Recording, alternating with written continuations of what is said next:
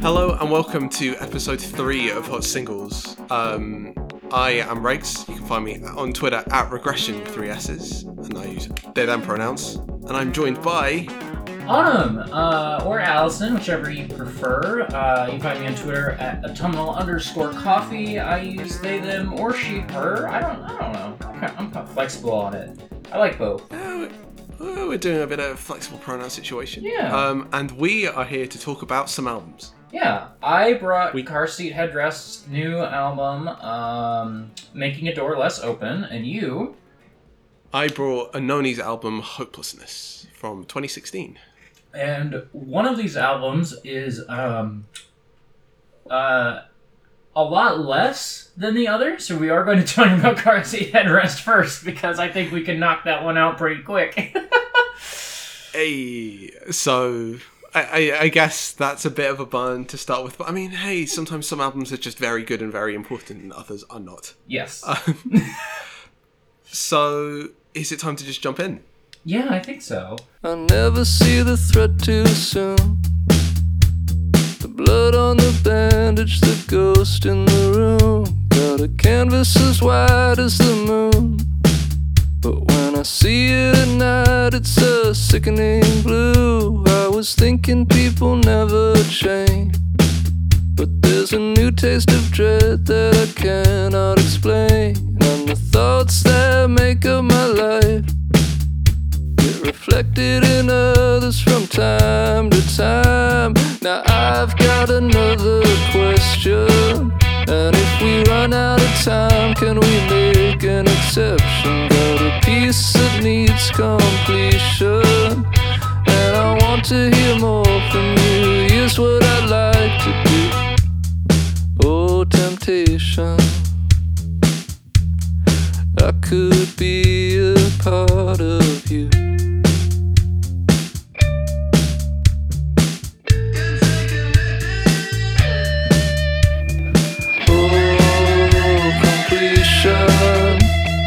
Coming closer, let the candle burn right through. If you can't get what you're after any other way, am I on your mind?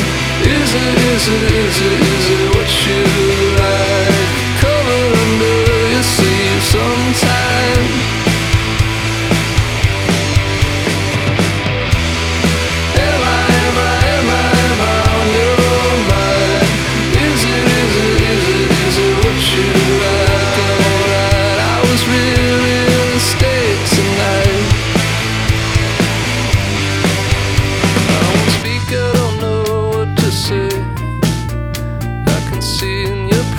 It's the same things we pay for. Got a currency that you accept.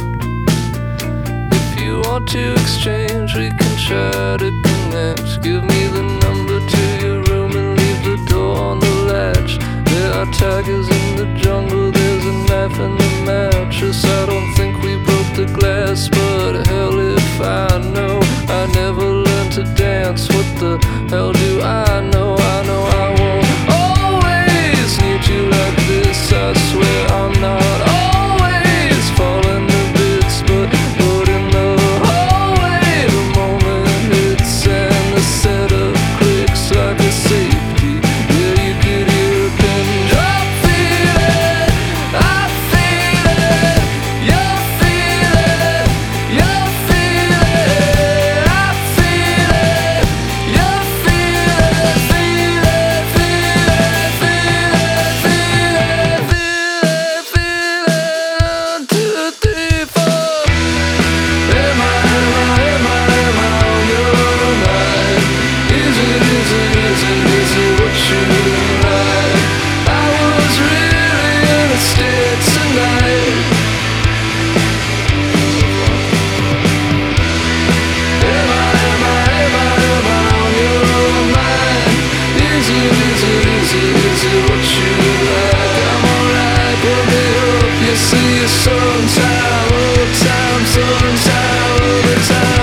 outside. Oh, temptation, that could take a piece from me.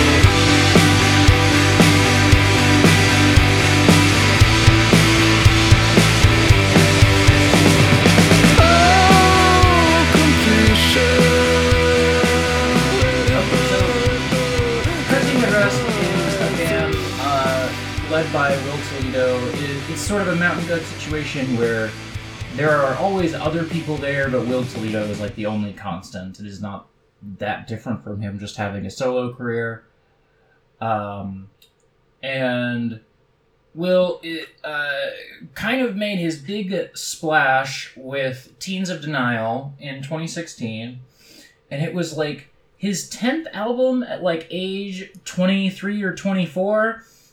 He has been very prolific since then, or he's been very prolific for a very long time, and since Teens of Denial, like, things have slowed down pretty dramatically, and Making a Door Less Open is kind of his big, like, return after, like, he had a live album, he had an album, Twin Fantasy, that he, like, re-recorded and did a new version of, but, like, this is the first new project in quite some time, and since 2016. And I'll read this quote that I read last time if people forgot it. Teens of Denial and all his previous stuff has been kind of straight up and down rock and roll, and this quote: "The songs from Making a Door Less Open contain elements of EDM, hip-hop, futurism, doo-wop, soul, and of course rock and roll. But underneath all these things, I think these may be folk songs because they can be played and sung in many different ways, and they're about things that are important to a lot of people: anger with society, sickness, loneliness, and love." And I guess I want to highlight this quote because I like this album a lot, and when I read this quote, when I picked this album, I was like, ooh, I don't know if this is going to be good. Like, this is a scary quote to read from, this white guy, And there are all of these things on this album, I guess, but I don't think that Will has fundamentally changed as a songwriter in any way, and so this still is very much a car seat headrest album, and I think your enjoyment of this album is going to be very much based in, do you like other car seat headrest albums? Yeah, I think that's to a large degree true. Like, there are definitely changes. Like, this isn't one of those situations where someone says, I've been working with these crazy new producers, and then pulls out the same thing that they were making 3 years ago. Like, there are a bunch of new sounds and electronic bullshit that, that is genuinely new. But no, I totally agree. The songwriting, the core of the trick that he keeps pulling with the long, spitfirey Julian Casablancas-y delivery to epic choruses that deliver punchlines that are sad and ironic and really effective. Yeah. And that's a trick that he keeps pulling on big songs, and it's really good. And he writes really good melodies and hooks, and they're still really good. Yeah. So where do you want to start with this? I want to leave it to you first, because I'm sure you have bits and pieces you like, at least. So yeah, I it's kind of hard to pick apart where to start with this, because I don't. The thing that I like about Twin Fantasy and Teens of Denial is that they are so cohesive. I think Twin Fantasy especially has this quality of in some ways, you'll feel like you're listening to one song that lasts 49 minutes or whatever the length of that album is. It's 71. Oh shit, it is. The thing that makes this harder to pick apart, I think, is that this album is very fractured. It feels like that Toledo had a lot of stuff that he wanted to do, but he couldn't make any of it kind of cohere into a whole. Maybe the place to start is that depending on the medium that you're listening to this album in, you're going to get a fundamentally different album. My favorite song, Deadline's Hostel, is the third track on the streaming version, which is on Spotify and all that, this song does not appear on the CD or the vinyl.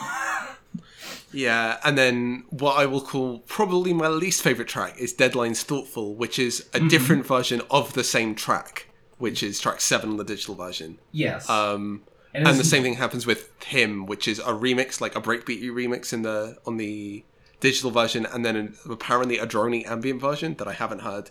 Yeah, I have not heard the original quote-unquote version of Him yet.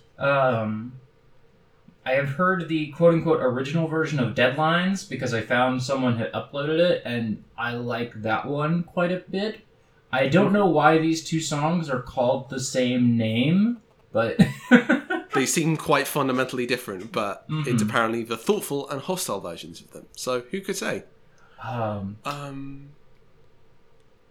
So yeah, like, I think it's worth picking up on that sort of fractured stuff, because part of it is fractured in terms of there are, like, going back to Teens of Denial, there were no, like, 1 minute skit songs. Right. This has a bunch of stuff that's in the sort of 1 minute to, like, 1.5 minute to 3 minute range that is, like, either throwaway and poppy or frantic and, like, undeveloped. I say undeveloped as a sort of pejorative thing. You can hear in the sort of word choices I'm making that I don't quite like this album as much as Autumn does. But there is, like...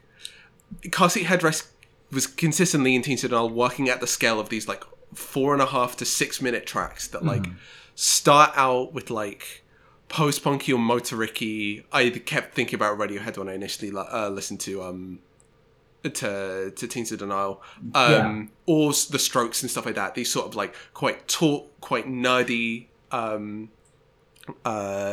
grooves that slowly expand into these, like, really stroppy garage rock tracks. Yeah, the song, they have a trajectory. Yeah, go for it. The song that I was introduced to the band by was Vincent, which is a 7.5 minute song from Teens of Denial that starts with like 1.5 minutes of just one guitar riff, like no drums, nothing, just this guitar riff that slowly builds and builds and builds into like this one of the biggest songs that I have ever heard. Yeah, you know, and it's fantastic because like the songwriting and the sort of all the sort of little aesthetic things, like the guitar textures and tones and the drum production and the lyricism is a huge part of that. Like the slow, intense build that gets more and more like in its own head and more neurotic and more overwhelming by the time you get to these like big roaring like punky guitar choruses. But you need 5 minutes to get there. There are only 1 or 2, well, I'd say maybe 3 tracks that have that sort of both structure and scale on this album. A lot more of it is a lot tighter and a lot smaller, but it's constantly pinging back and forth between the two. So, like, my favourite track on this album is the opener, Weightlifters, because it is exactly one of those 6 minute, expansive, start off with that, like, tight, neurotic beat and slowly turn into a guitar, like, tear out. And, like, I was... it's weird. You're always like, what... I'm trying to look for an album that isn't here, sort of thing. And that's like maybe true to a certain extent because what I got out of Car Seat Headrest on most or the entirety of Teens of Denial, I only got in 1 or 2 tracks here. But more than anything, I don't actually think the shorter, like more scrappy, more poppy tracks are quite successful. Yeah, like, Hollywood is a terrible song. Yeah, Hollywood is awful. It's bad. So the quote you pulled out from at the beginning is, it's about things that matter to a lot of people. Hollywood does not matter to a lot of people. It's a song about being in the music industry and being annoyed at like people in the music industry. And it's just a boring, trite thing to keep talking about. It's, like, of course everyone is worried about whether Hollywood is going to make them puke or not. That's like an incredibly important thing for everyone to worry about, just as you are, Mr.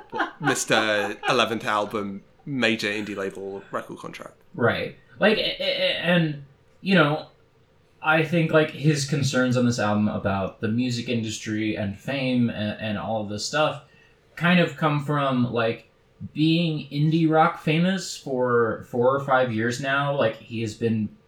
Part of the reason that he didn't put out an album is that he has been on tour pretty much constantly. I saw him play in one of those tours, and he was amazing. Yeah, he's a great show live. Yeah. Oh god.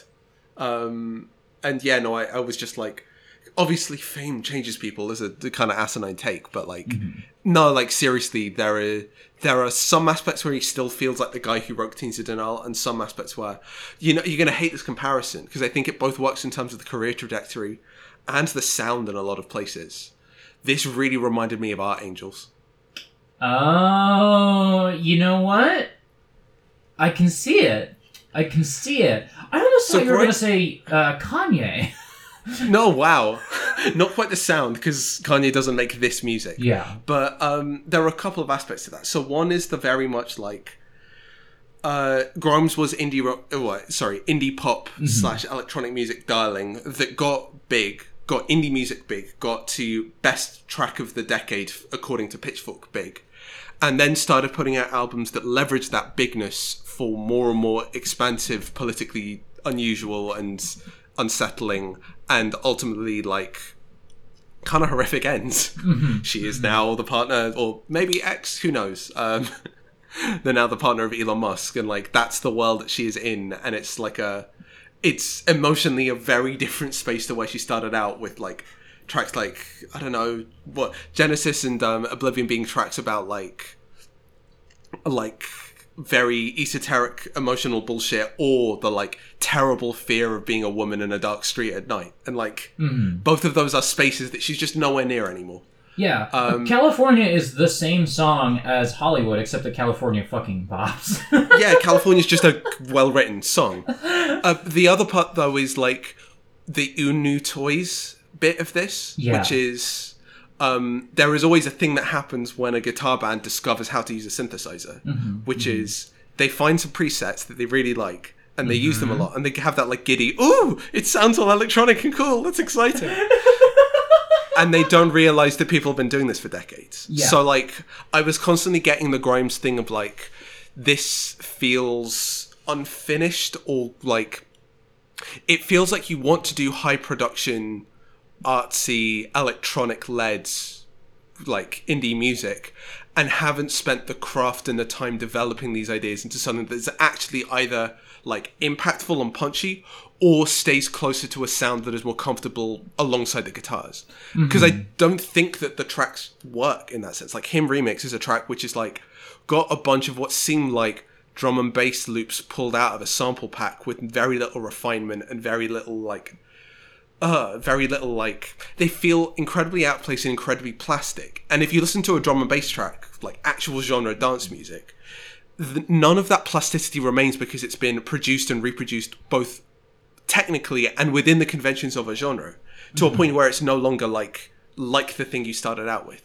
Whereas this feels incredibly like baby's first paint by numbers learning a digital like music production software. Yeah, it got under my skin, because I'm like, the point of comparison is like, we've had LCD Sound System, we've had bands that have like fully integrated very old school, well, I'm not going to say old school, very like naturalistic integrations of electronic instrumentation into this kind of a long form narrative-led nerdy self-aware indie rock, and they've done that with like both like a lot of technical acumen, but also a lot of reverence for the craft of stuff that's come before it. Like, you listen to LCD Sound System and you cannot help but hear Talking Heads in it. You cannot help but hear like a bunch of new wave stuff, as well as the like very obvious like Sonic Youth guitar-y stuff. Like, it's not a bad thing when people experiment. It's just that like this feels unfinished. This feels like scrappy for me. Yeah. And it annoyed me all the way through. The production on this album is by Toledo himself and someone who he's been working with since at least Teens of Denial. I didn't scroll back far enough in like. Yeah, I think they have like a side like an electronic side project together, and they just basically carried over the stuff to this. And I wish that like Will had found like a good electronic producer to like, hey, I've got these songs and I want to get this sound with them. Can you help me get there? Because like I don't have the tool set to do it, clearly. You know? It's so I do like this album. The first time I listened to it, I was kind of like, yeah, and then yesterday I got off work at 9:30 p.m. and I listened to it driving in my car at night, and I was like, oh, This is the like, if I pick out the 4 or 5 songs that I like on this album and I put them in a nighttime driving playlist, now we've got something. This is not a great project, but there are moments that I like a lot that kind of save it for me. Yeah, no, I can absolutely see how that would work. And I'm like, the problem for me is I'm both not in the headspace. Well, I'm never in those headspaces because I'm a city gay who doesn't drive.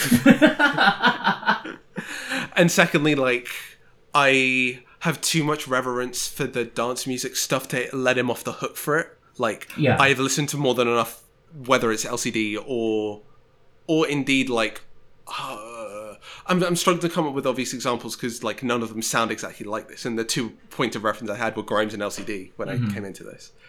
But yeah, like, it's like Caribou and Hot Chip and groups like that, where, like, you can feel the, like understanding of how to do electronic music, both on a technical level and in a sort of, like, historicized sense. And none of that is what I got here, and I'm not going to let him off the hook because, like, Deadline's Thoughtful is a track that, like, this just grated. The first 3 minutes was exhausting. Like, it was, like, one of those moments where you're, like, you know those points in a film when you're checking your watch and, like, okay, this is grinding on, when are we getting to the good stuff? This was, like, by minute 2, I was like, okay, we've been in this 4 to the floor, like, faux deadmau5 bullshit for 2 minutes already. Are you going to do something with it? And the answer was, like, kinda, but not really. And it just, like, those were the moments that made me, like, it's not a souring on the project, because, like, Weightlifters is still an incredible track. It will, like, be one of those situations where, like, that's a track that goes into my Tracks of the Year playlist. But the rest of the album I'm very happy discarding, because, like, I know what it is and there's not really something here for me in the same way. Yeah, and yeah, like, it, you know, he's done the trick of, this is, like, 2 minutes of this thing, but he is a guitar player at heart, and so, like, it sounds better when he's doing that trick on the guitar than it sounds when he's doing it on a synthesizer that he's been playing for 2 years, maybe, you know? And just, like, other people have done this better. If you want this album, just go listen to Sound of Silver. Like, it's there. You can.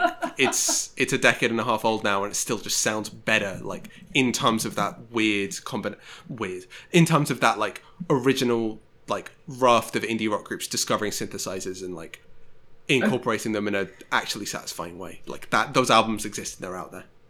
I mean, Julian Casablancas went through this, like, figured out what a synthesizer thing is, and he's not very good at it. But there's some moments where I'm like, okay, yeah. Or indeed, you could just listen to all the Strokes records that sound like they've got drum machines in it because of the production technique, and that's actually the more, like, satisfying moments, because, like, that I could go listen to half the tracks on Is This It, the first Strokes record right now, and be like, I get the same things that I got from LCD, because it's about that neuroticism and that drive and that, like, post-punk Motorex stuff that, like, give it the impetus and the energy. And, like, that doesn't necessarily mean it needs to be synthetic. All it needs is, it needs to be, like, metronomic and driving and providing that vibe. Because, like, it just because it's electronic does not mean it is a certain way. You could do literally anything you wanted. And, like, it's just, he's chosen one that is both kind of well-trodden, not polished in a way that's particularly interesting, and also not DIY and incorporated into his own sound in a way that I find compelling. And, like, that's the thing that I've struggled with trying to get to grips with this album the last week or two. Yep. So, yeah. I think that kind of does it for this album. Like, little more down on it than... Both, it was exactly as down on it as I was expecting, and also wasn't as bad as I feared. Yeah, exactly. So, to be clear, I didn't hear the hip-hop beyond, like, one section where he used 16th quarter notes and, like, oh, is that trap? Does that count as trap? Yeah, no. It doesn't count. Doesn't count, no. Yeah, no, the hip-hop part is just not present on this album, and the hip-hop was the thing that I was worried about, and I think... Yeah, I think maybe he, like, listened to an Uzi song and was like, oh, I kind of like what this kid's doing. I'm going to put a trap beat on one song for 2 bars, maybe? I can't even remember where it would be, but I remember hearing it and be like, is this what he's talking about? Yeah. Anyway. I don't know. All of a sudden, when you spend your entire life making guitar records, 2 bars of 16th note hi-hats are like suddenly revolutionary, you know? I'm being really snipey because I have really high standards for him, basically. Like, he could be making the best rock records of the decade. It's fine. Like, yeah. Dude, like we said last time, himself. Teens of Denial, probably the best rock record of the 2010s. For me. Like, I have my rivals, but like, it's up there. You know what? Maybe I'll get us to talk about others at some point of those, like, let's go listen to a rock record and see what we think. Yeah. How about we move on to ANOHNI? Let's do it.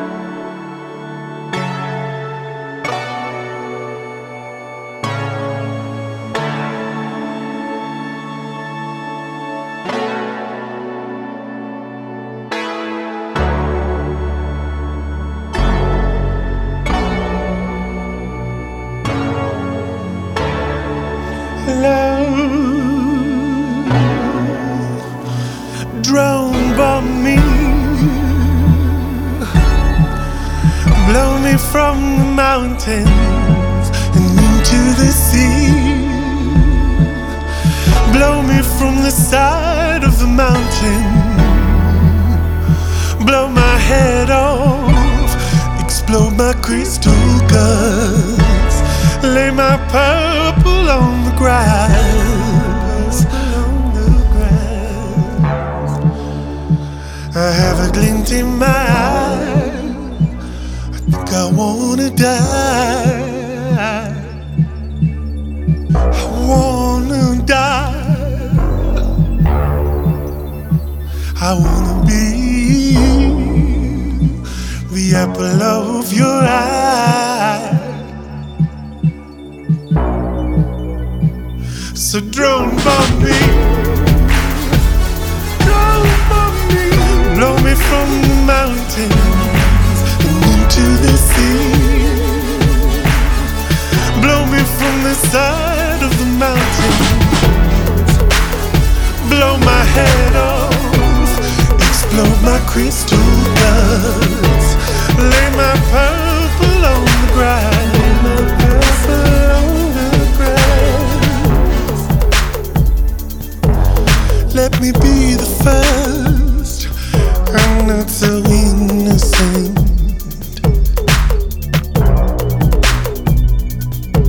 Let me be the one that you choose from above. After all, I'm partly to blame, so don't bomb me. Blow me from the mountains and into the sea.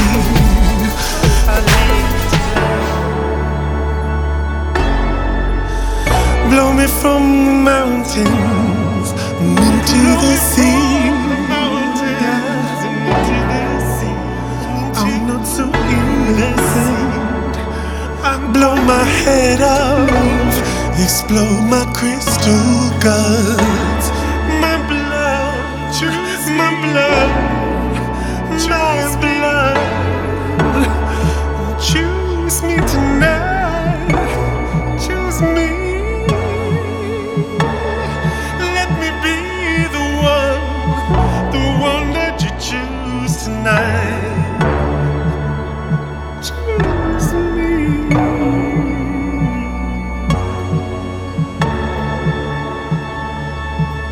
tonight.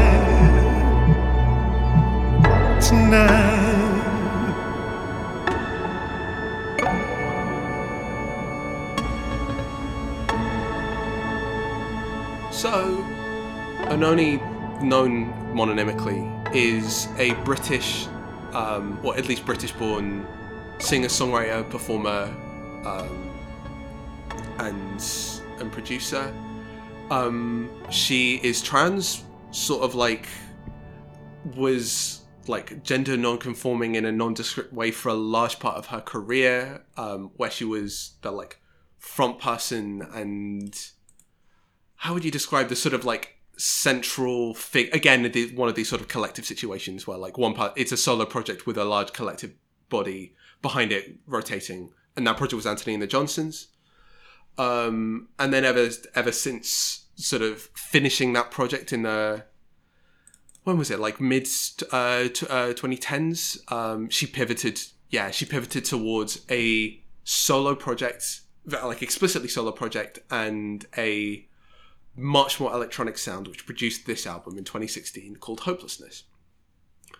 It is co-produced by ANOHNI and two electronic producers, one of whom we've talked about already, Daniel Lopatin, so One Tricks Point Never, who I mentioned very briefly in the who co-produced bits of Grey, and Hudson Mohawk, who is a like Warp Records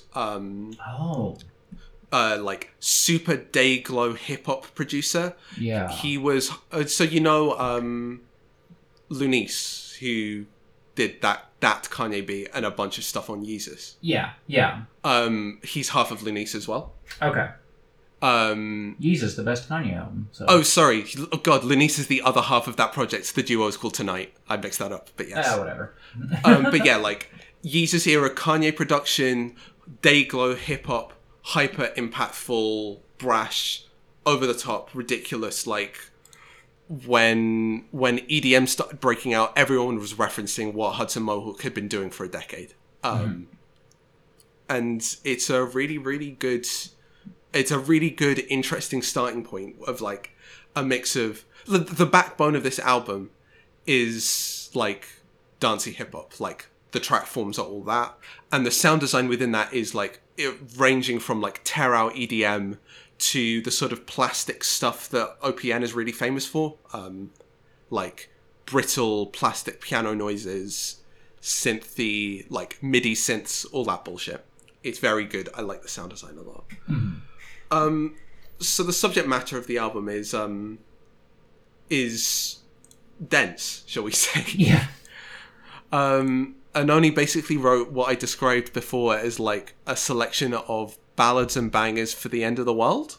The opening track, Drum Bomb Me, is written in this sort of like first person from the point of view of like unnamed like resident of Middle Eastern country suffering from drone strikes. 4 Degrees is this sort of like, I could literally go through every track in this album, but like the subject matter is like the surveillance state, capital punishment, Obama's record on drone strikes, gendered violence, ecological crisis. Like that's the headspace we're in. So yeah, that is the sort of backbone for this album. Can I tell a little story before we dive in? Please do. So this album was out in 2016, like the spring of 2016, and that was the point I had been at university for about 18 months and was going through a horrendously bad depressive phase, which caused me to briefly drop out. Well, I say briefly, it was a full year out. And because I wasn't doing any actual work, I was like picking up bits and pieces to like actually connect me to the real world. And one of those things was doing a review for this album for Student Press. I gave this album a 4.5 stars. Kind of stand by that review. I don't think I got anything particularly wrong about the album. What happened about a day after that album review went up was ANOHNI picked it up on her Facebook page. And the fact that it was all like lowercase and weirdly spaced and punctuated makes me think that it was actually her who read the review and put it up on her own Facebook page, which is kind of cool. But it meant that like at genuinely like one of the most desperate and lonely points in my life, I had like 1,000 people resharing my like 1,000 words about this album, which was a very odd sensation. And that's like something that has hung over me in the relationship I had to this album for the entirety of it. Ever since that though, like political concerns have shifted because Drone Bomb Me and Watch Me and tracks like that and Obama have like become, it's almost trite now to be in the sort of like, we live in a world where Glenn Greenwald has made the pivot from the guy who was in the room with Edward Snowden to the guy who's like doing Russia apologism on Fox. We live in a world where like the drone, like Obama's droning record isn't under scrutiny because like the international like relations concerns of the US are like entirely different. And we also live in a world where 4 Degrees seems like 5 years prescient rather than like this sort of like look at the sort of hippie like British expat in San Francisco talking about ecological crisis.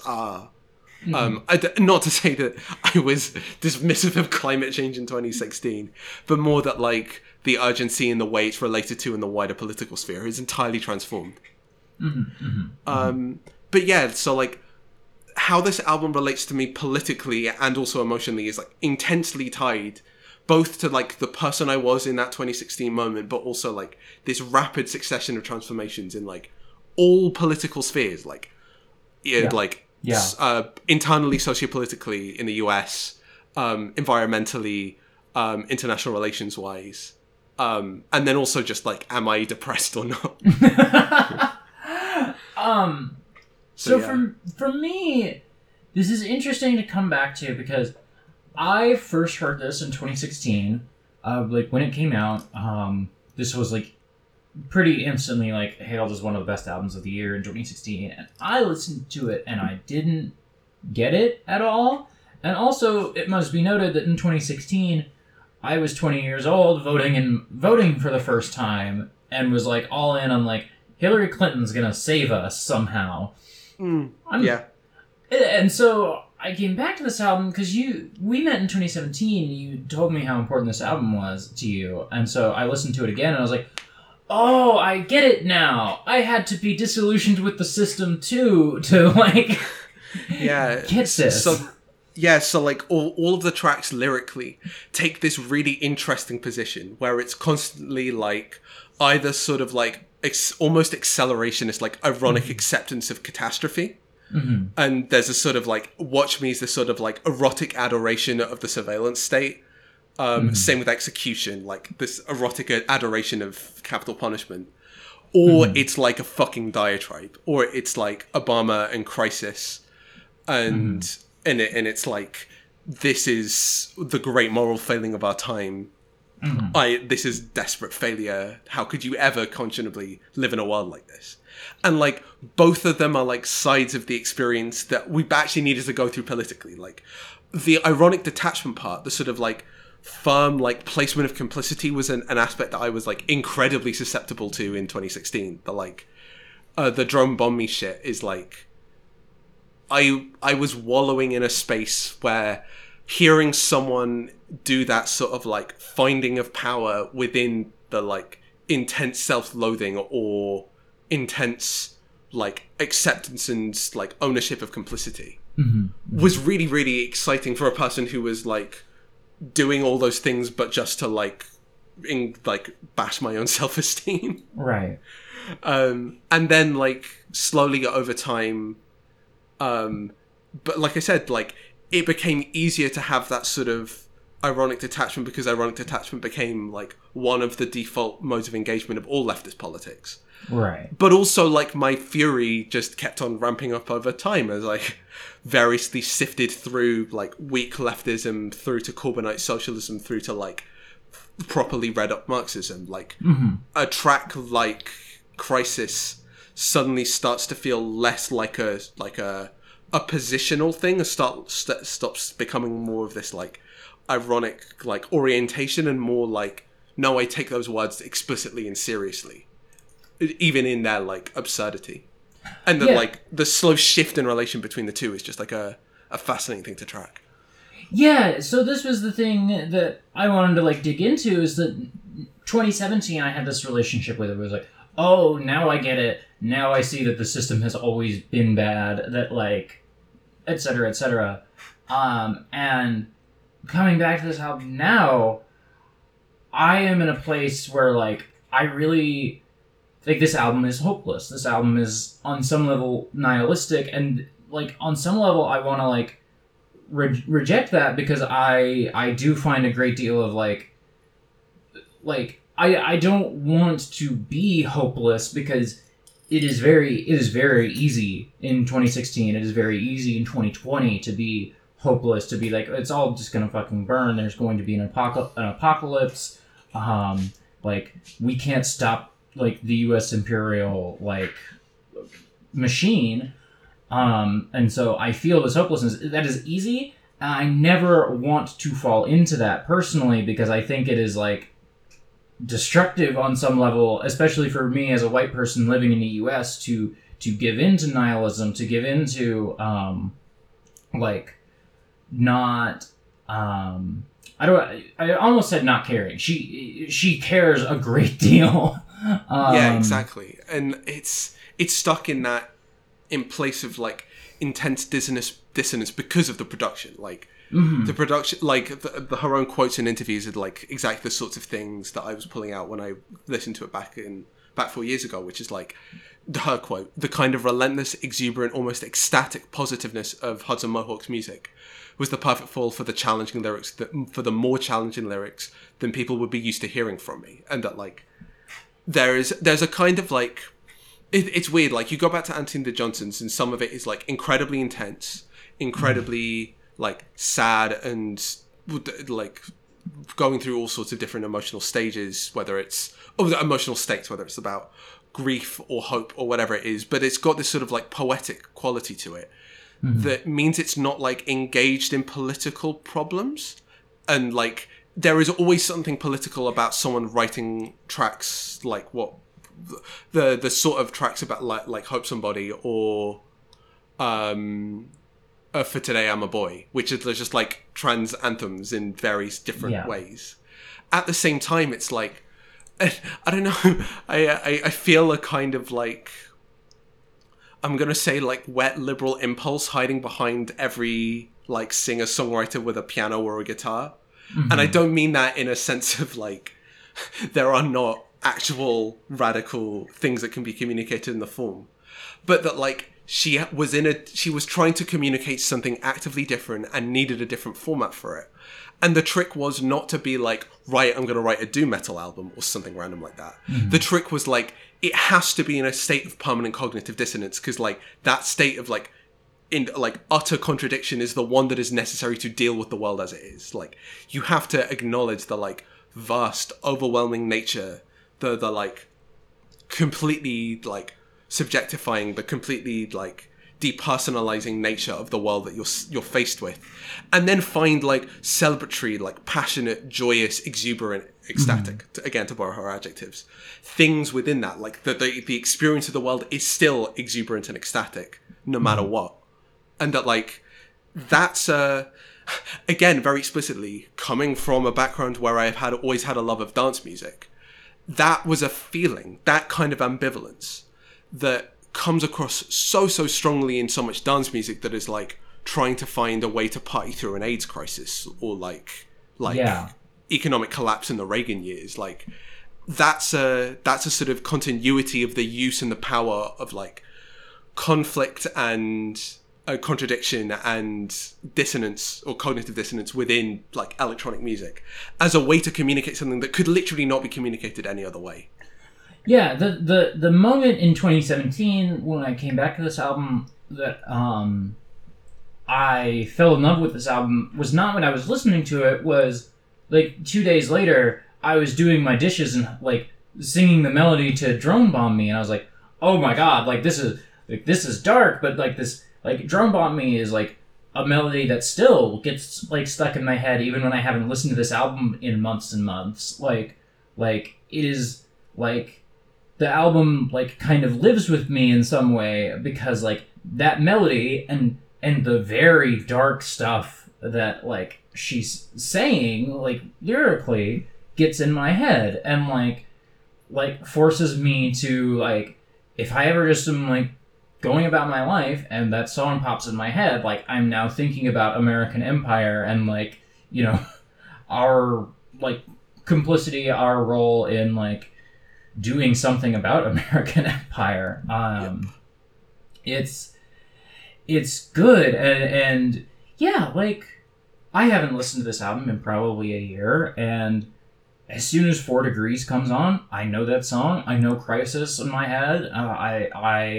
A lot of these songs are like in my head and in my heart because of like the way that it is produced, and because of like the things that she's lyrically doing, like forces you to, if you want to sing along, if you want to like enjoy the catchy tracks, like, you've also got to think about, like, the world.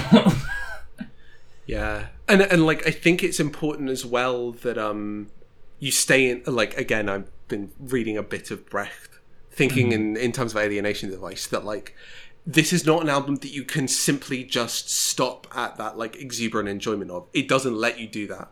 And I think for that reason, the, like, slower, darker, more morose, more, like, punishing tracks are, like, necessary for that. As well as also, like, even within a track like, well, those big tracks you're talking about, the Drum Bomb Me, 4 Degrees, Why'd You Separate Me from the Earth, Crisis, that they, like, have to take the breathers to just, like, let the voice stand out, like, let the lyrics stand out, stand forwards, and, like, allow that to take a centerpiece. So you're not allowed to just listen to a track like 4 Degrees and not think about it. They have to be made up front for you. I'm also, like, it's very easy to, like, construct that, like, complete dichotomy between lyrics and production. Whereas I think, like, there are a couple things, like, one is the vocal performance, which, like, I remember thinking back to, like, like, Berlin era Bowie was one point of reference for that, like, really, almost throat buried dark tone. And then also, just because of the way she uses vibrato, I keep thinking about Nina Simone. Yeah. The just, like, there is both in the androgyny and in the sort of, like, intensity of that voice, there is something really arresting about it. But then also I kept thinking about, like, how would you produce this album if you were to just make it like a Hudson Mohawk dance floor smasher album? And, like, it would be less lumbering, is I think the thing I concluded with. Like, I think about Hopelessness as a track, and when it, like, hits its climax, the actual, like, impacts of the drums are, like, big and thundering and powerful, but they don't have the sort of, like, flow and, like, naturalness that you might expect for a track if you were actually expected to dance to it. They, like, are meant to literally feel like someone is whacking a mallet to the side of your temple, like, and it has that kind of impact as opposed to one that, like, gets you moving, gets you, like, it, like, has that, like, flow and groove to it. And that I think that that's, like, another part where, like, I don't want to just leave it at, like, the production is exuberant and joyous and dance music-y, because, like, I think that it has specifically been engineered in a way that, like, you have to confront both aspects of it, because, like, you couldn't simply dance to this, nor could you simply just, like, not accept the fact that this is, like, desperate political, like, songwriting that is just exuberant in a way that most political songwriting isn't.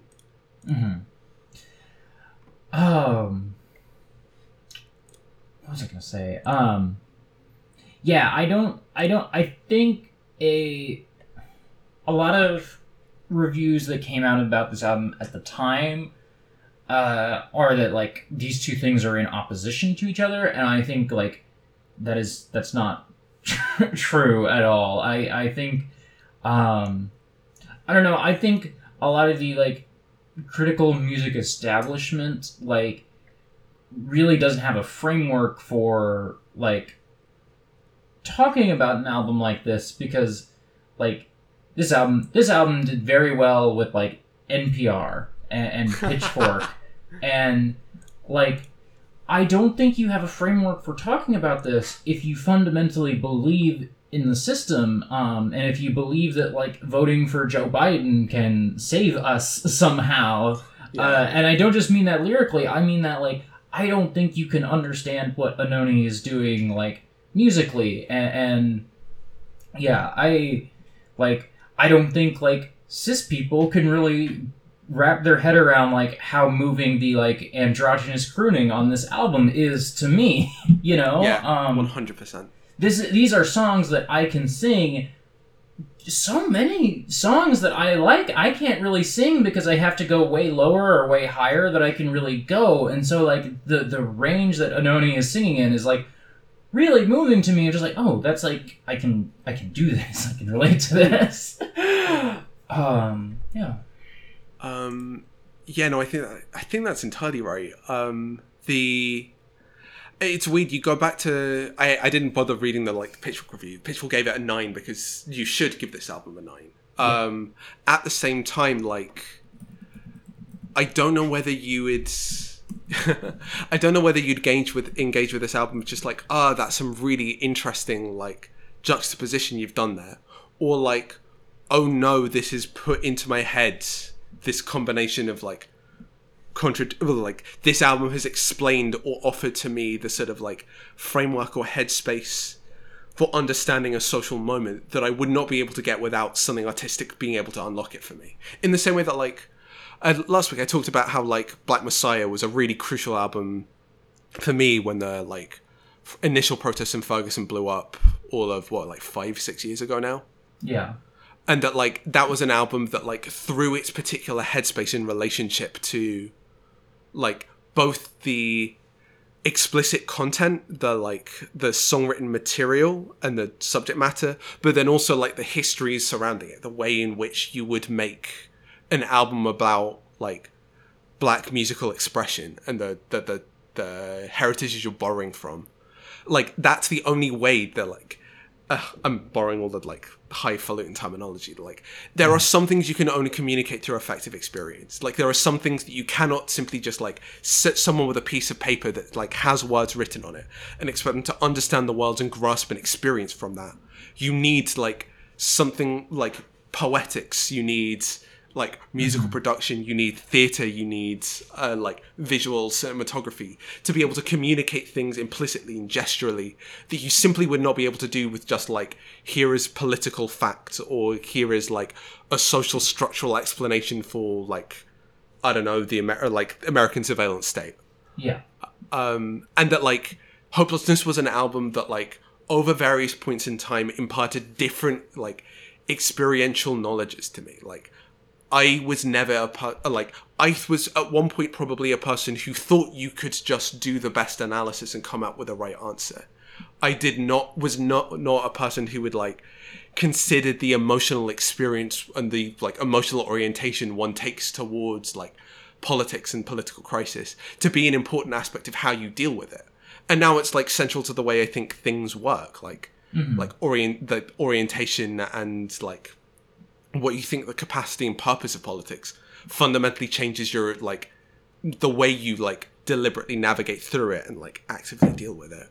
And like I'm struggling to figure out whether whether anyone reinterpreting this album, I use Pitchfork as a sort of like punching bag for this, would see it as either like its entirety about the experience, like I grasped so many new experiences from that album that I wouldn't from any other album, that's so impressive, or whether the like I don't know the imaginary non-existent Marxist critic would be like the subject matter's right on, and that like the only reason it actually matters to me is because like the actual experience was communicative, was like transformative in the way it like I received it.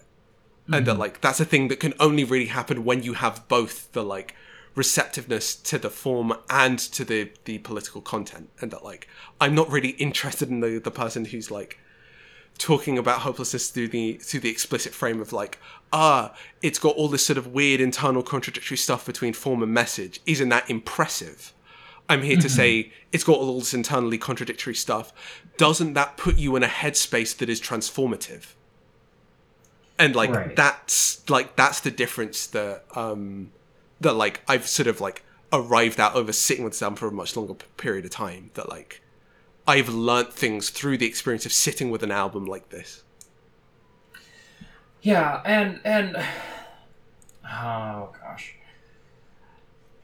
yeah, I was gonna add on, but I think like you kind of. This album's really fucking good. This album's really fucking good. Yeah, I guess the thing that I'm left with is that like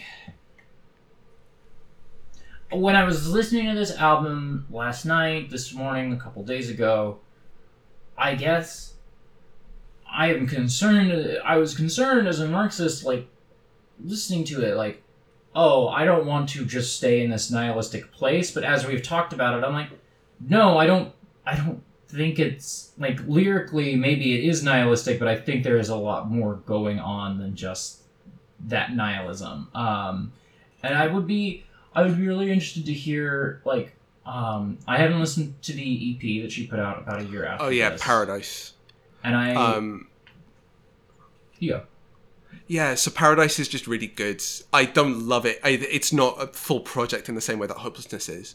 But Paradise as a single is the one that, like, if you can see the album artwork on Spotify. Yeah, I've seen it, yeah. So whenever I've seen her do a live show, which was incredible and stunning, but the, like, thing that she does when she performs Paradise is do a number of women, feminine people, I don't know, whatever, but like it's like a range of different people who relate to bits of her project in different ways, whether it's in terms of like transness or indigeneity and environmental activism to like the consequences of US imperialism and like domestic and foreign policy, and like asking those people to like appear, just stare at a camera and like sing through the track with her.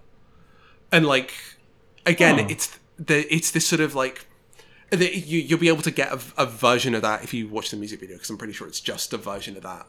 And that, like, part of it is this sort of, like, communicative thing, which is I'm always wary about simply borrowing the visual language or, like, the visual personhood of other movements and other struggles without, like, substantive engagement. But also, like, I know what she's been doing with her time and her money. Like, I know that she is actually, like, actively engaged in a variety of different struggles, environmental, political, whatever it might be. And that, like, it's not a project that has as much teeth as Hopelessness because it's just shorter and less filled out, but as like a component to the, like, the visual culture that, like, expands out from Hopelessness as a record. I think it makes perfect sense. It fits beautifully alongside it. Yeah. And I would just be... I hope that she has a new project soon. I think everybody who was left of center in 2016 has, hopefully at least, gone through a pretty radical transformation, like I know that I have and that a number of people have. And so I would be interested to hear, like is the new album, like, still Hopelessness? Is the new album, like ready to fucking fight people? Like, what is the new, like, where is she at? I'm curious how she might have changed in seeing the last 4 years. Yeah, and because there are all sorts of, like, this one between the sort of, like, exuberance and hopelessness is only one of many different kinds of axes upon which you could have this, like, deeply contradictory position. Or indeed, you could just throw away contradiction as your, like, frame of reference for thinking through... Well, not for entirely, like, we've all read Mao here. Yeah, I was literally gonna make a Mao joke. We've all read Mao here as the most expert audio thing to say on a podcast. But, like, you could just be like, no, now is the time for action. I'm excising the complication from this and being incredibly direct and forceful. Or there are all sorts of other aspects of, like, contradiction or, like, confusion that you could go for. Like, I know my experience of, like, going through, like, activist and political and like theory-dense work and spaces over the last, like, 5 years of my life as I've, like, drifted first through uni activism and, like, party political activism, as well as, like, my academic work becoming explicitly, like, political. And, like, this sort of, like, how things are versus how we'd like them to be dynamic, that's a split that I'm constantly struggling with. The, like, honesty, that's effectively, like, a proxy for, like, honesty versus, like, intervention, or honesty versus improvement. What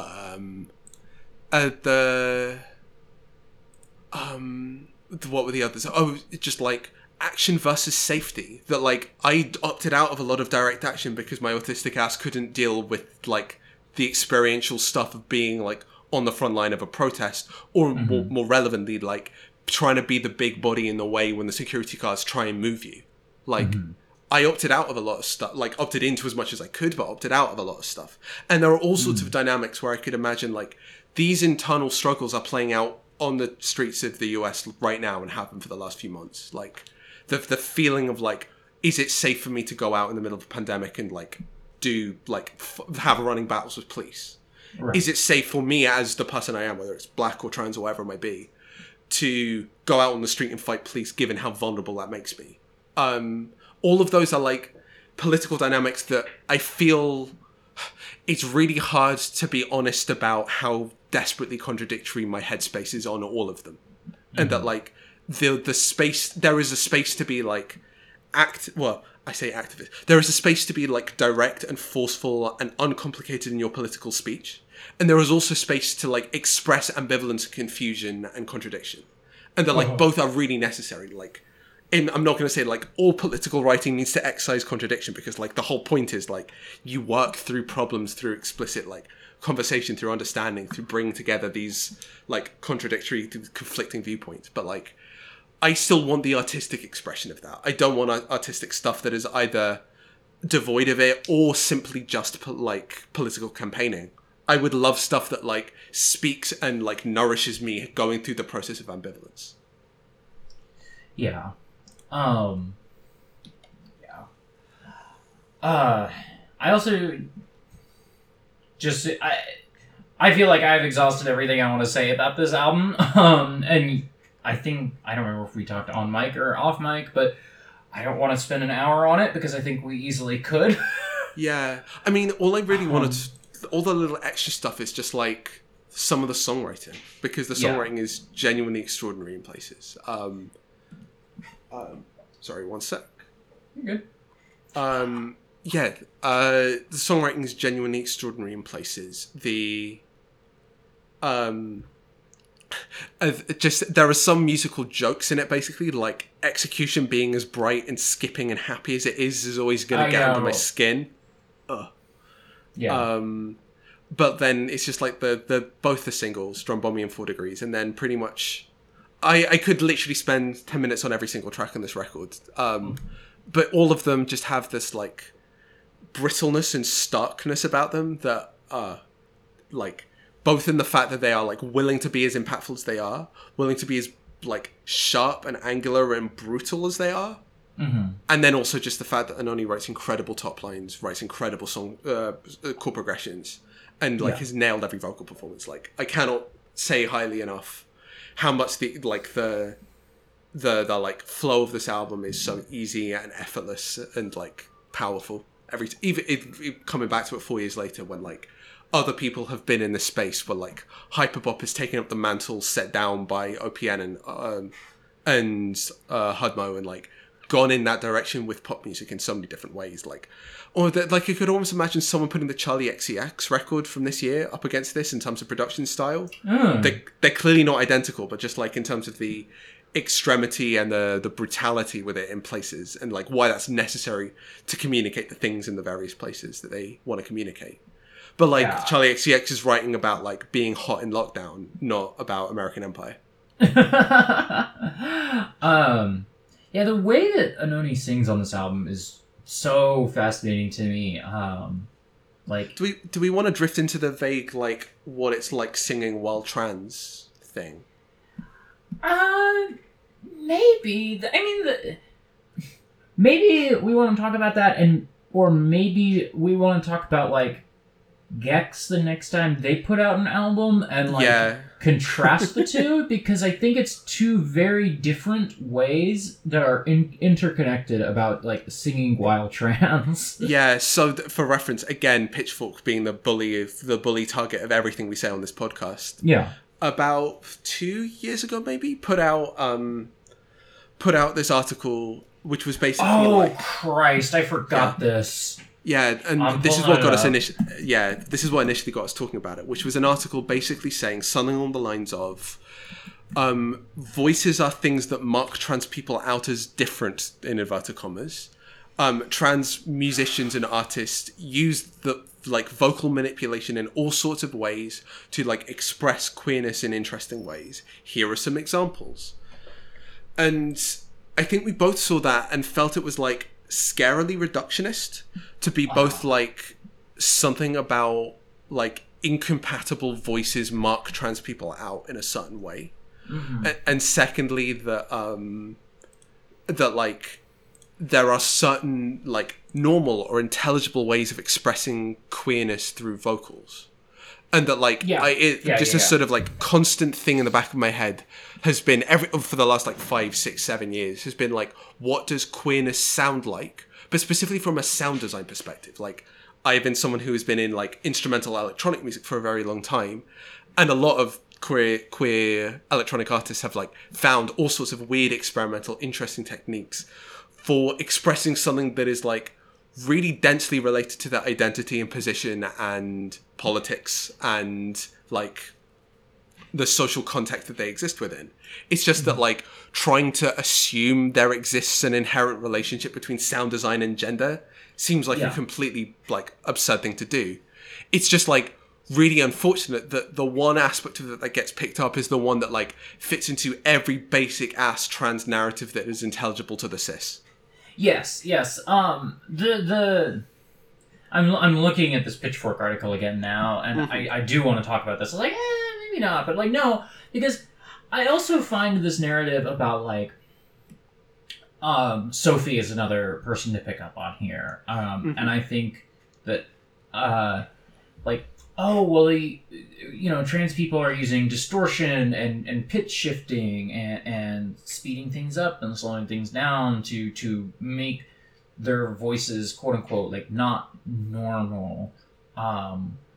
And I think in some ways this, to me, and if you read the article, like if you maybe I'll pull out this quote, but, like, to me it builds this narrative that is very similar to, like, trans medicalism, that is, like, sort of, this is the way to be trans, like, physically, this is the way to be trans, like, sonically, in your like, music, this is the way to be trans. And the thing that I love about ANOHNI is that she is, like, very evidently trans in the way that she sings, and she's not doing the sort of stuff that this article's talking about. Yeah, exactly. She is not the same type of singer that Sophie is. I will just read this paragraph from the Pitchfork article. It's from 2018. Tits, curves, and a soft face from hormone replacement therapy. Hair sufficiently mermaidish, but my voice bellows as a bass and cracks when approaching atmospheric altitudes. Mainstream medical approaches to transgender transition expect a transsexual woman like myself to relentlessly pursue normative feminization for all regions of her body and behavior. My voice is subterranean, and I do not want voice feminization surgery to slice the stalactites of my vocal box until the rays of passability wash in. My deep voice feels good. But the Snapchat voice filters that elevate vocal pitch tempt me as an entertaining experiment in how I could sound. Chipmunk, alien, robot modes of sounding that chart a path beyond binaries of male and female, and this flight from vocal constraints and assumptions are what excite me the most about Sophie's song. So I will say maybe I'm being a little harsh when I compare this to, like, trans medicalism, because I think this person is explicitly, like, trying not to do that. Yeah, so I think it, but again, it speaks to the ambivalence about, like, the like construction of new normativities and new kinds of, like, essential difference. Yes. That, like, ANOHNI has sounded like ANOHNI for the entirety of her career, and that's the sort of thing that, like, producing some kind of narrative of novelty or exceptionalism about this is the thing that feels really weird to me. That, like, yeah. You know what, I mean, cis artists have been doing this forever, and it hasn't been about their gender. Or at least the interpretive frame hasn't been about the gender because they are not read as gendered beings first and primarily. Whereas the flip side of that is, like, where do you stop hearing my, like, vocal experimentation? Where do you stop hearing the, like, timbre and start, like, reading gender into absolutely everything that exists about me and my performance? And some of what I think about in relation to this sometimes is Prince, because I think Prince does a lot of interesting things with his vocal range that is, like, Prince was ostensibly a cis person, but was doing, like, expressing a lot of, like, different, like, not normative gender ideas through the way that he sang, and something like this doesn't have space for how cis people might express non-normative things, I also think that, like, I am profoundly disinterested in, like people talking about the way to be trans. Like, I don't, like, I feel so often like we limit the ways to be trans and limit the experiences of transness, that I don't want, like, vocal, like chopping and screwing your vocals to just become like, oh, that's trans now. You know? Yeah. When I sing along to songs in my car, I often will, like, sing a verse in, like, a really high falsetto and then go really low for a chorus, or vice versa. And I think, like, I am still trying to express, like, my experiences with gender through doing that, and I'm not, like, you know, I'm in a fucking car. I'm not auto-tuning shit, you know?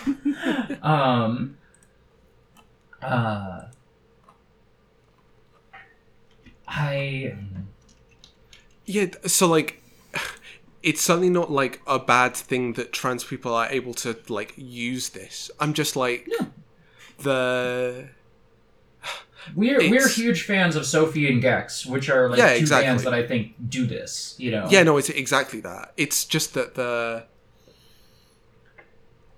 it's the sort of, like, the placing of transness as a sort of consumable or sometimes I want transness to be completely unintelligible to the cis. Yes. Sometimes I want transness to not be a thing that can be, like, reduced to a set of techniques and postures and performances. I want it to be, like, both utterly individual and also, like, utterly alien. And that, like, this is part of the sort of weird ambivalence I have with the equation of transness with alienness. Mm-hmm. That sounds completely contradictory, that, like, the filter point is, like, chipmunk, alien, robot, modes of sounding that chart a path beyond the binaries of male and female. I want to assert that, like, there is nothing about non-male and femaleness that is inherently about transness. I want to assert that, like, transness is the like, process of becoming incoherent to the whole system. Yes. And that, like, you don't simply do that by, like, picking intermediate positions every time you get the option to. And that, like, it feels like the only... again, it gets into, like, incredibly deep gender feelings about, like, what do I really take the sorts of poles that are relevant to me are, and how can I express, like, intermediacy or ambivalence in particular ones.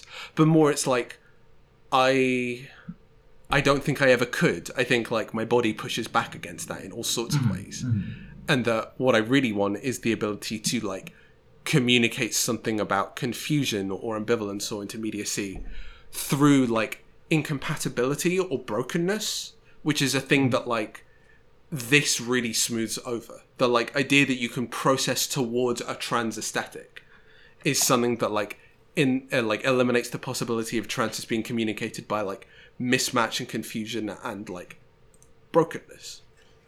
And I also want to... I'm rambling. I just, like, to say that, like, every time someone wants to prescribe the sort of, like, aesthetic techniques that underlie transness, what every queer person is going to do inevitably is break them all over again. Yeah. And what I want to... Building off that, what I want to stress here is that, like, I don't mean to pick on this Pitchfork article so much, but this Pitchfork article is emblematic of something that I see in a lot of different trans spaces.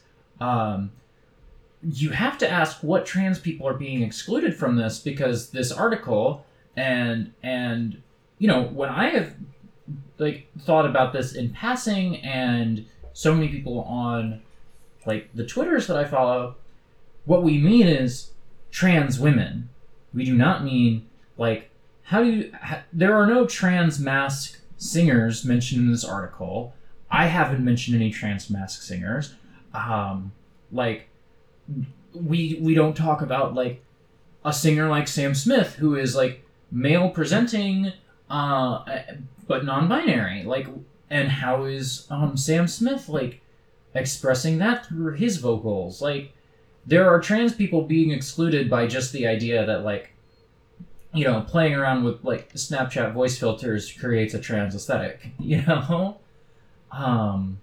And, like, I what I'm trying to get at is that I feel so often that, like, in the media and, like, you know, in my own work, it's something that I want to change, like, we talk about trans women as if that is the totality of transness, and we don't talk about, you know, non-binary people who don't consider themselves trans but are still, like, issuing gender norms, and we don't talk about trans masc people, and we don't talk about a wide variety of people. We talk about, like, femme trans women. We don't talk about butch trans women, you know? Yeah. So I'm just like, underlying who we do talk about, it's like, we talk about people and aesthetics that fit into the things that are allowed to become intelligible.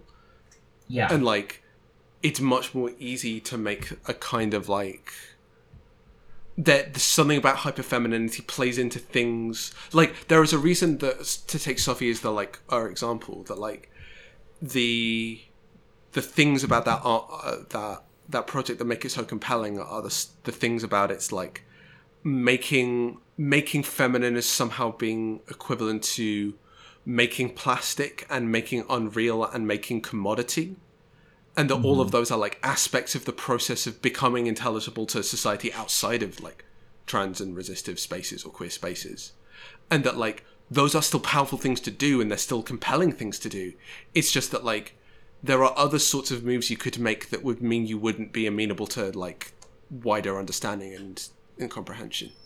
And that, like, consistently the ones that do get seen are the ones that, like, are, like, coinciding to make feminine, to make plastic, to make artificial, to make commodity. At some point, we're just going to need to actually talk through this with some subject matter. Yeah. I mean, and probably with some more egregious examples of people getting it wrong. We'll put it like that. Yeah. Yeah. But we are over an hour. This is now, I think, the longest episode. I think the last one went an hour 15. I think we're good still. Okay. I did also just want to quickly shout out, just like 2 days ago, it looks like ANOHNI put out a cover of my favorite Bob Dylan song and a Nina Simone song. So I'm going to listen to that after we wrap up. Oh shit! I didn't even know. I'll send you a link to this. It's Thank all you over now, Baby Blue, and what was the Nina Simone one? The Be Nina My Simone Husband. one was Be My Husband. Sick. So Exciting. yeah, I'm excited. I hope that she's got a new project coming. Hopelessness is so fucking good, and I want to see. I want to see what's different now. You know. Yeah. So yeah. Yeah. No, it's exciting. It's exciting to know not only that she's still recording stuff, but they're like, these are 2 tracks to dig into and pour over and figure out, like, what's her headspace. Right. Sounds like we're gonna leave it there. Yeah, probably. Hell yeah. We talked that whole time and I didn't bring up Ezra Furman once. I'm a fucking idiot. Hey! So I have Dorian Electra as my, like, trans masc potential person to talk about. But again, like, we have all of these opportunities to dig into the shit at some other point. So we kind of did plugs up at the top. Do you know what album that you want to bring for next time? No, I don't. This is one where I have no pointers even. I, like, have one thought, which is, do we want to go... Nah, I don't even like that as a pick. I'm not going to say it. I'm going to need to think on this one. Okay, I will say mine right now, because I kind of decided yesterday, I was like, okay, I'm going to briefly do my spiel here so that I don't have to do it on the next episode. I like country music a lot. I think it is a very, like, rich and diverse genre. I think there is a lot to engage with critically in country music, and I find most critical establishments boring and irritating and closed-minded because of their refusal to engage with country music. I am not bringing this album to make the case for country music. I am bringing this album because it's one of my favorite albums, and I wanted to talk about something a little older. And also, I think that it is simply one of the best country albums that has ever been produced. We're going to talk about Car Wheels on a Gravel Road by Lucinda Williams. Nice. It's fucking incredible. Interesting. So that's a 98 album. So Yeah. so what am I going to do? I'm going to pick something that's like sympathetic to this, something that's like going to push against it. I'm going to pick the new Taylor Swift album. Yeah, We're not talking about the new Taylor Swift album. If you picked that, I'd be like, no. Yeah, Pick no, something I else. think we're allowed once in a while to veto something. Yeah. Trying to I don't think. want the Tradcath Taylor Swift album on this show. Oh my god, is it really that? I mean, No, but I'm going to send you some pictures of merch, and she Oh. looks like every Tradcath Instagrammer. that's not a good thing. Nothing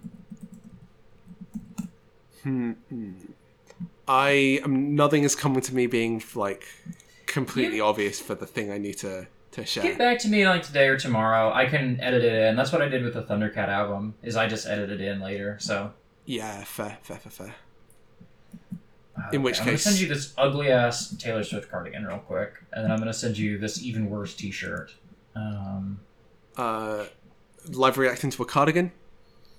Oh, that's got stars on the elbows. It's got like a fake version of the baseball double line on the bottom. This is like trying to gesture towards Americana, but in a way that is like incredibly like the album's called Folklore. It's incredibly like folksy and like unthreatening and passive in a way that's like slightly icky. Like it's not even cool like a baseball jacket. If Taylor Swift, I thought when she announced this album that she was doing the pivot back to country. And if she was doing that, we would talk about this. This album is actually a little gross to me in the way that it is trading on Americana and like Taylor Swift's like image as like, you know, like her image as like the white woman. Yeah. You know, Oh, she's America's favorite white lady. Yeah. I swear this cardigan smells very strongly of lavender. Yes. It's not good. Is this The the t-shirt- Karen? Is this the Karen album? This is a Karen album. Karen Swift. Like, I also posted a t-shirt, it was where I started thinking, oh, this is her Tradcath album, and I've also posted an image of her that is, like, above the Pitchfork review of the album, I think. Yeah, that's it. That's Taylor Swift in a rugby shirt, and this is her looking like pretty and dainty in an old school, like very square dress. Yeah. I get what you mean. Yeah. So yeah, you let me know when you pick your album. I'll edit it in, because that's what I did for the first episode, so... I think that's... Ooh. Do I have a pick? I'm going to flip a coin, if I can find a coin. Okay. And I'm going to pick whichever... Heads is that one, heads, but tails is the other. It's heads. So I'm going to say, as an accompaniment to the Lucinda Williams, I'm going to say the album Purple Mountains by Purple Mountains. Okay. I don't know this. Yeah, I'm not going to like spoil the backstory for you. I think you might really like this. Oh, when I look it up, the very first result is a Purple Mountains self-titled album review by Fanthony Antano, which Oh dear. I hope he dies. There are worse criminals in the world, but he won't be saved when the revolution comes. Okay, parody. I don't actually hope that parody. To all the FBI and CIA people listening, that was a parody. I don't wish ill for. Can I take a moment to vent about the people poking fun at everyone who's asking for /S on sarcastic tweets right here. Yeah, go I'm for doing it. that. That's Go the for thing it. that I've just done. I made fun of those people. You're stupid, you're ableist, and you're idiotic. And I know that no one's actually going to do that, but like, you don't need to make a joke about it. Fuck off. Yeah. Yeah. That's the podcast. That's a podcast. Yeah, join us next time. We'll be talking about bands with guitars. I'm gonna hit stop. Wrestling now, take what you need. You think it'll last, but whatever you wish to keep, better than very fast. You understand your orphan with his gun, crying like a fire in the sun. Look at all the signs are coming through. It's all over now, baby.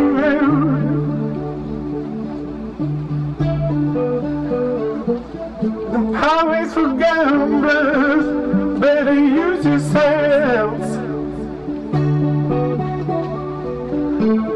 Take what you've gathered from coincidence. The empty-handed painter from your street.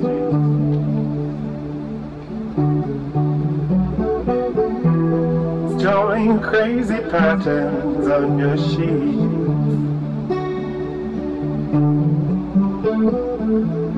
This guy too is floating under you.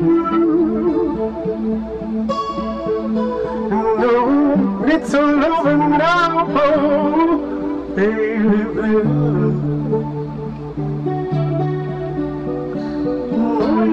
Seasick sailors, they are rowing home. Oh, your reindeer armies, they're all going home. Lover, just walk out of your door. It's taking oil blankets from the floor.